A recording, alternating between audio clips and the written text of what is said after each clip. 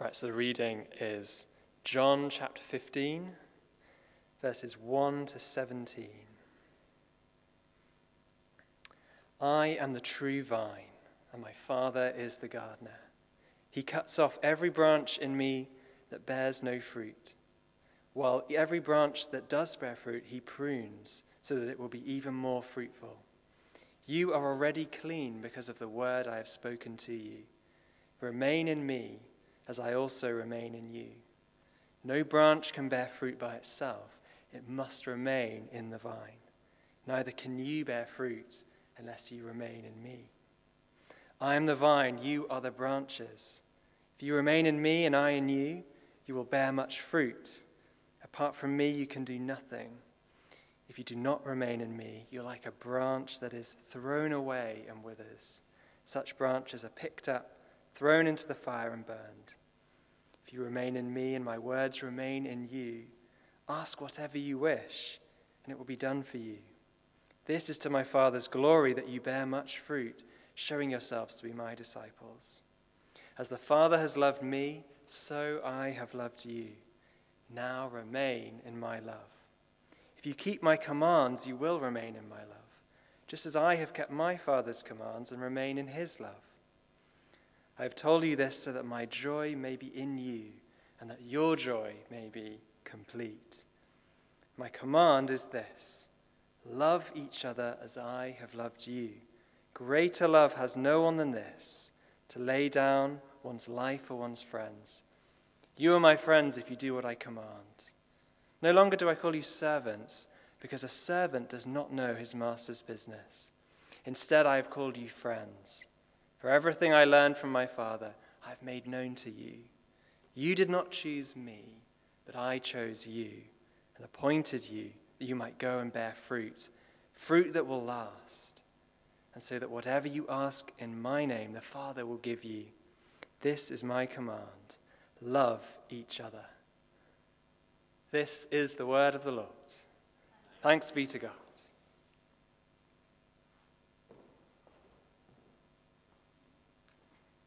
Thanks very much, Andy, for the reading. Awesome. Hi, everyone, and good evening. Well done for coming this evening as well. I really was expecting about 5 people in the building, so this is a welcome surprise. My name is Michelle. I'm an intern here this year at St. Paul's. Unfortunately, not for much longer. We have about a week and a half left, which, makes me very sad. And this evening, I'll be speaking on Jesus talking about being the true vine. I am the true vine, and digging into what that means. So let's just take a moment to pause and then to pray before we look at this passage together.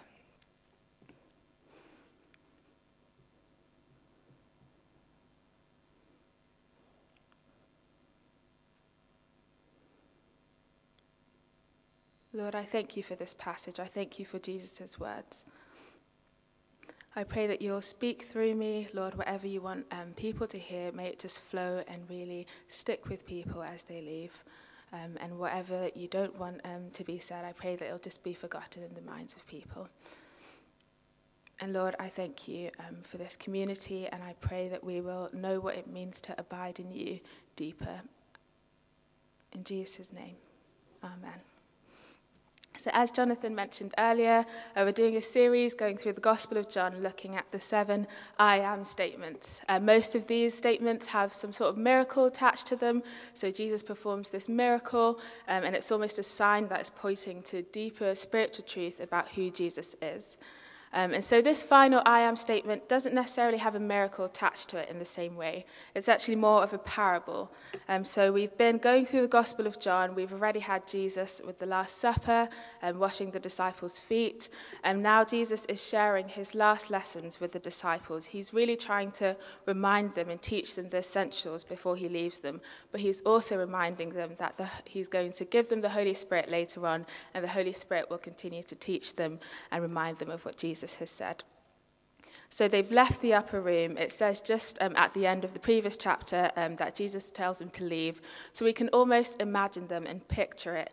We see them as a group walking towards the Garden of Gethsemane, and perhaps they're passing through some vineyards. And Jesus might see this as a teaching opportunity, a chance for them to learn a bit more about who he is.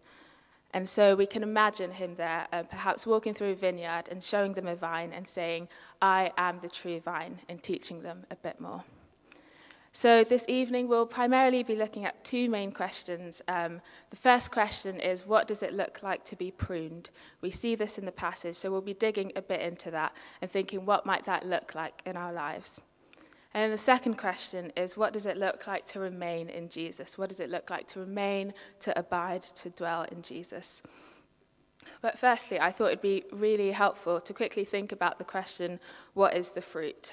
Because as you read through this passage, there's lots of references to fruit, talking about branches that bear no fruit, branches that bear some fruit, and branches that bear much fruit. So let's think a bit about what the fruit is in this situation. So at least for me, when I first read the passage, I just immediately thought the fruit must be people. Perhaps it's souls that are, won to Christ. Perhaps it's people who we've played some part in the process of them coming to Jesus. But as I was digging through this passage a bit more and thinking about that, I think that is included in what is being spoken about here, but it's actually a lot more than that. So another part in the New Testament which talks about fruit as the fruit of the Spirit in Galatians chapter 5, verses 22 to 23. So I'll just read that out. But the fruit of the Spirit is love, joy, peace, forbearance, kindness, goodness, faithfulness, gentleness, and self-control. Against such things there is no law. So I think this is helpful, reminding us that when we are walking in step with God's Spirit, when we're being transformed by his Holy Spirit, then he's making us more Christ-like, and we start to see these qualities developed and showing in our lives. We're reflecting Jesus more in our lives. So when we're seeing fruit in this passage, we should be thinking the fruit must look like Jesus. Either it's the qualities or characteristics of Jesus in our lives, and part of that is indeed telling people about the good news of who Jesus is and what he's done for us. So now thinking a bit more about that question, what does it look like to be pruned? So at the start of this chapter, verses 1 to 2, I'll just read that again and we'll think a bit more about pruning. It says, I am the true vine, and my Father is the gardener. He cuts off every branch in me that bears no fruit, while every branch that does bear fruit he prunes, so that it will be even more fruitful. So initially reading this, especially the start of chapter 2, where it says he cuts off every branch in me that doesn't bear fruit, that can seem quite scary. It kind of might bring up questions in your mind, such as, am I doing enough for God to like me? Am I being productive enough for God? Am I effective enough for him? Do I have to kind of reach some line, and if not, he might cut me off? And that can seem a bit scary or a bit brutal or harsh. So I was trying to dig a bit more into what is being said here. So the word that is behind the phrase cuts off is a Greek word, airo, and it's often used in the New Testament to mean raise up, to elevate, to lift up, to take up. For example, it's used by Jesus when talking to the disciples, telling them to take up their cross, or when the devil is tempting Jesus and telling him to jump off a cliff because the angels will lift him up. It's that same word that's used. So perhaps a more helpful translation of this verse is that he lifts up every branch in me that doesn't bear fruit. So I think this is pointing to times where maybe we're stuck in the kind of metaphorical mud or dirt, where perhaps our lives are so tainted by sin and our lives aren't reflecting anything of Jesus. And in those times, the Father might discipline us or use certain things in our lives to lift us up, bring us into community, and help us to reflect Jesus' character better. And now thinking a bit more about pruning in general.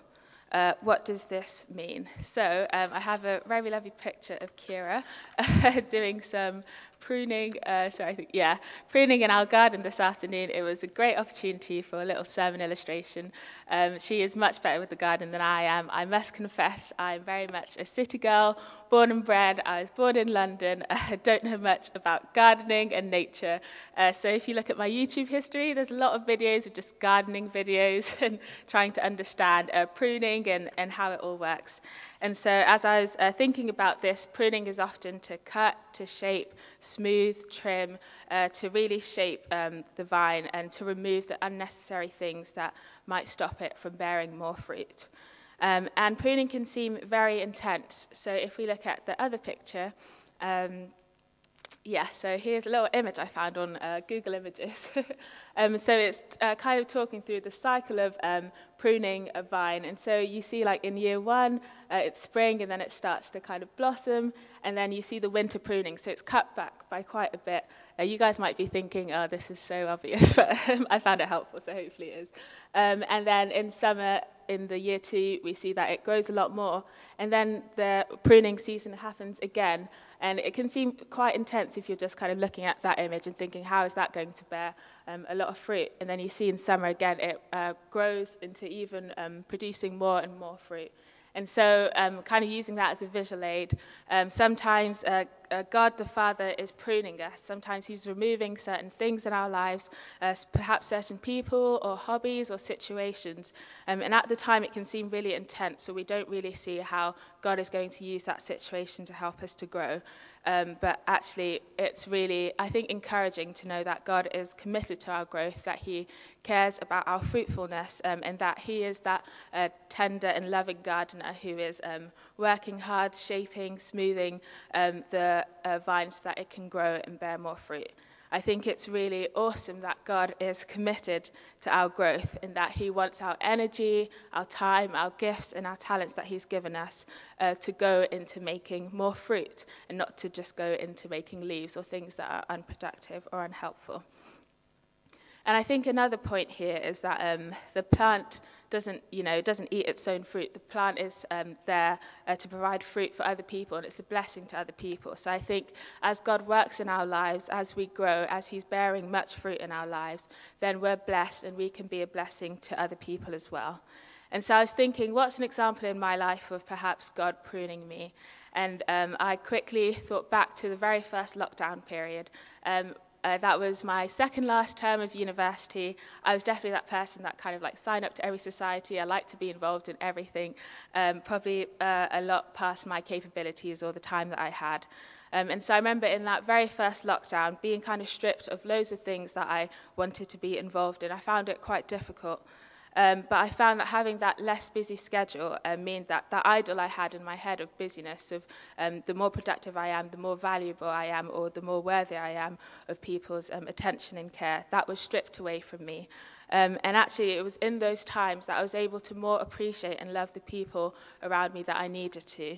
And so I remember I would walk past some of my neighbours day by day, never necessarily really said hello to anyone. And then in this first lockdown period, St. Paul's produced some cards where you could slip them through your neighbour's door and you put your number. If they needed anything, any shopping or anything like that, then they could contact you. And I think if I was in my normal university time, I wouldn't have had the time or energy or perhaps even care to be able to do that. But when lockdown happened, I think it kind of produced a lot of reflecting for all of us in different ways. And so I remember going around with my housemates, slipping these little letters into the boxes of our neighbours, and I remember someone responding and actually getting to know her pretty well. And I think that time of pruning in my life where my schedule was massively reduced helped me to be more caring and loving to the people who were my neighbours, to literally love my neighbours better. And so perhaps there's different situations in your lives that you can reflect on where God has used the circumstances to teach you something new, to perhaps remove unnecessary things in your life so that you could be more fruitful, that you could better reflect Jesus. And so I think it's also helpful when reading this passage to realize that Jesus is often talking to a group of people, not just to individuals. So I discovered this thing online called the Y'all Texas Bible, and basically it replaces every word where it says you when it's really talking to a group of people, so it replaces it with y'all. And as I read throughout this whole passage with the y'all in mind, it kind of brought a new perspective to it, and thinking that this isn't just addressed to individuals, but to the disciples as a community and to us as a community and a church as well.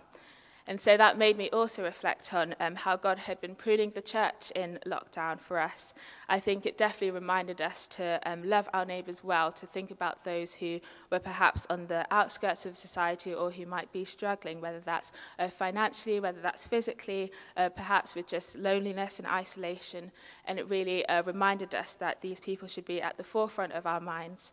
And so my question to us as a church is, how do we continue to do that outside of the pandemic as we emerge from the pandemic?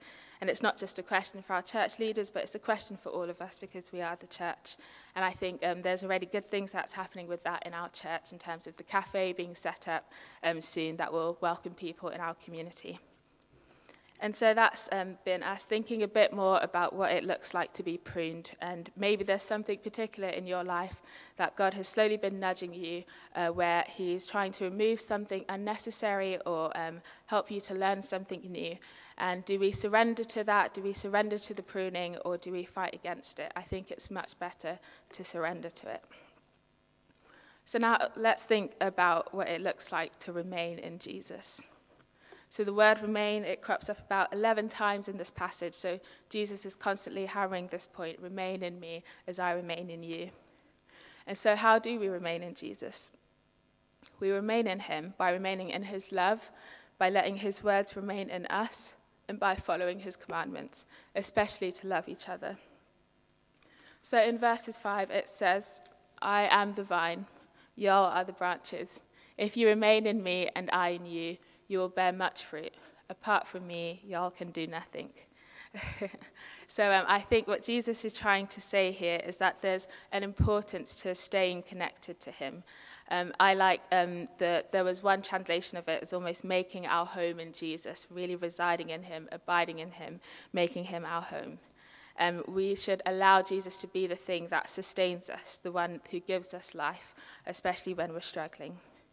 And so there's a really beautiful verse in the previous chapter. As Jesus is doing this kind of upper room discourse and talking to the disciples, he keeps hammering this point about unity and being in him and him being in the Father also. And so in John 14, verses 23, Jesus is talking with the disciples, and he is responding to one of the disciples to their question. And he says this, anyone who loves me will obey my teaching. My Father will love them, and we will come to them and make our home with them. And I honestly found that so beautiful. It's like the one verse I've been reflecting on and again, even though it's not technically in the passage. But I think it just really hammers down that point of that deep friendship and intimacy and union with God, and how Jesus is saying him and the Father will come and make their home with us when we love and obey Jesus' commands. I think that's something that's really beautiful, that God wants to do that. And so I think here, when Jesus is talking about us remaining in him, remaining in the vine, he's not just saying, I have a list of things for you to do, and if you perfect them, then I'll love you. I don't think that's what he's trying to communicate here. But he's saying it's important to stay connected, to make him our home, and saying that if we don't do that, then what we're trying to achieve without him, it won't last, it won't work, it will basically amount to nothing because we're not relying on him to sustain us. So what does that look like practically? I think Jesus reveals that to us. It's almost like he anticipates the questions we might have, so he continues on. So we see in verse 7, it says, if you remain in me and my words remain in you, ask whatever you wish and it will be done for you. So here we can see that Jesus is making a connection. There's something about remaining in him and having his words remaining in us that contributes to this deep intimacy and friendship and relationship that we have with Jesus. And so I think a really practical outworking of that is just how well do we know Jesus' words. We should continue to delve into the Gospels, into the whole Bible, as it all points to Jesus, and to think, to really have Jesus' words dwell in us, to get to know him better, to know what he reacted to, what he rebuked, what he was interested in, who were the people that he spent his time with. Just unpacking all of these questions will help us to truly love Jesus better and to follow his commands. And so it also says later on in verses 10 that if you keep my commands, you will remain in my love, just as I have kept my Father's commands and remain in his love. So Jesus is continuing, saying that there's something about remaining in him and following him, listening to his commands, not just being hearers of what he's saying, but also putting those things into practice, being doers. That's part of what it means to remain in Jesus also. So how does Jesus almost summarize this? How does he try to continue to explain it to the disciples? So in verses 12 to 14, we see him continue, and he says this: "My command is this, love each other as I have loved you. Greater love has no one than this, to lay down one's life for one's friends. You are my friends if you do what I command." And so here Jesus is saying that he's summarizing how we're supposed to remain in his love. Remaining in his love means following his commands. And what is his command here? It's saying to love each other. And not just love each other in kind of a superficial way or like say hello on Sunday and then go about our business during the rest of the week, but a deep love, a sacrificial love for each other. And I think that's quite hard, especially as we're emerging from the pandemic and we've all been quite isolated. We must really think, how do we put this into practice? And how do we love others well in this time? And how good are we at loving each other in a Jesus-like way? And so I think all of these things that are mentioned in this passage are a real challenge. It makes us reflect on what it means to be pruned by God, where he's working in our lives, and makes us reflect on how to continue to abide in him and to be strengthened by him.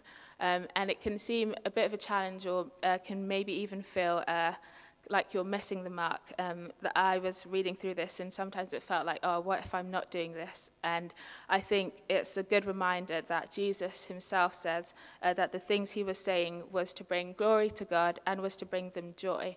It says in verse 11 these words: "I've told you this so that my joy may be in you and that your joy may be complete." So I think Jesus was giving them this challenge, was giving the disciples this challenge, but he wasn't saying it in a condemning way or to leave them in a place of despair that they couldn't do things by himself. But he was telling them these things to give them joy and to know, to be able to trust in him, to stay connected and to rely on him. And he's the one that will give them the strength to continue and to be fruitful. So I think there's something really important that we can take away from that. So I'll just give us a moment to reflect. Perhaps there's some area of your life where God has been nudging you and you know that he's trying to prune you in that area, and perhaps you're resistant. I know there's definitely areas in my life where I feel that way. So let's just take a moment and see if God wants to speak to us about anything in particular.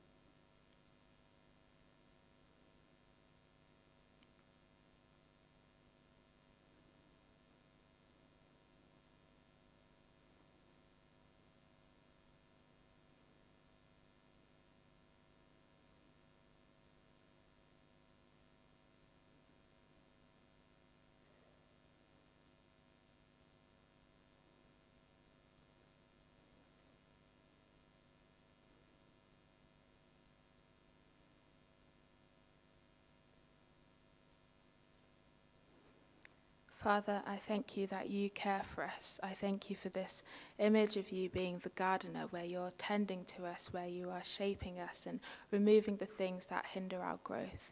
Lord, I thank you that you care for us and that you're committed to our growth. You're committed to us bearing much fruit. And Lord, help us to surrender to that. Help us to cooperate and to not fight against it. And if there are specific things in our lives that you're doing, help us to be aware of those things and help us to cooperate with them. And Lord, I thank you for what Jesus did on the cross, and I thank you for this great love, this sacrificial love for his friends. Lord, I thank you that you call us your friends.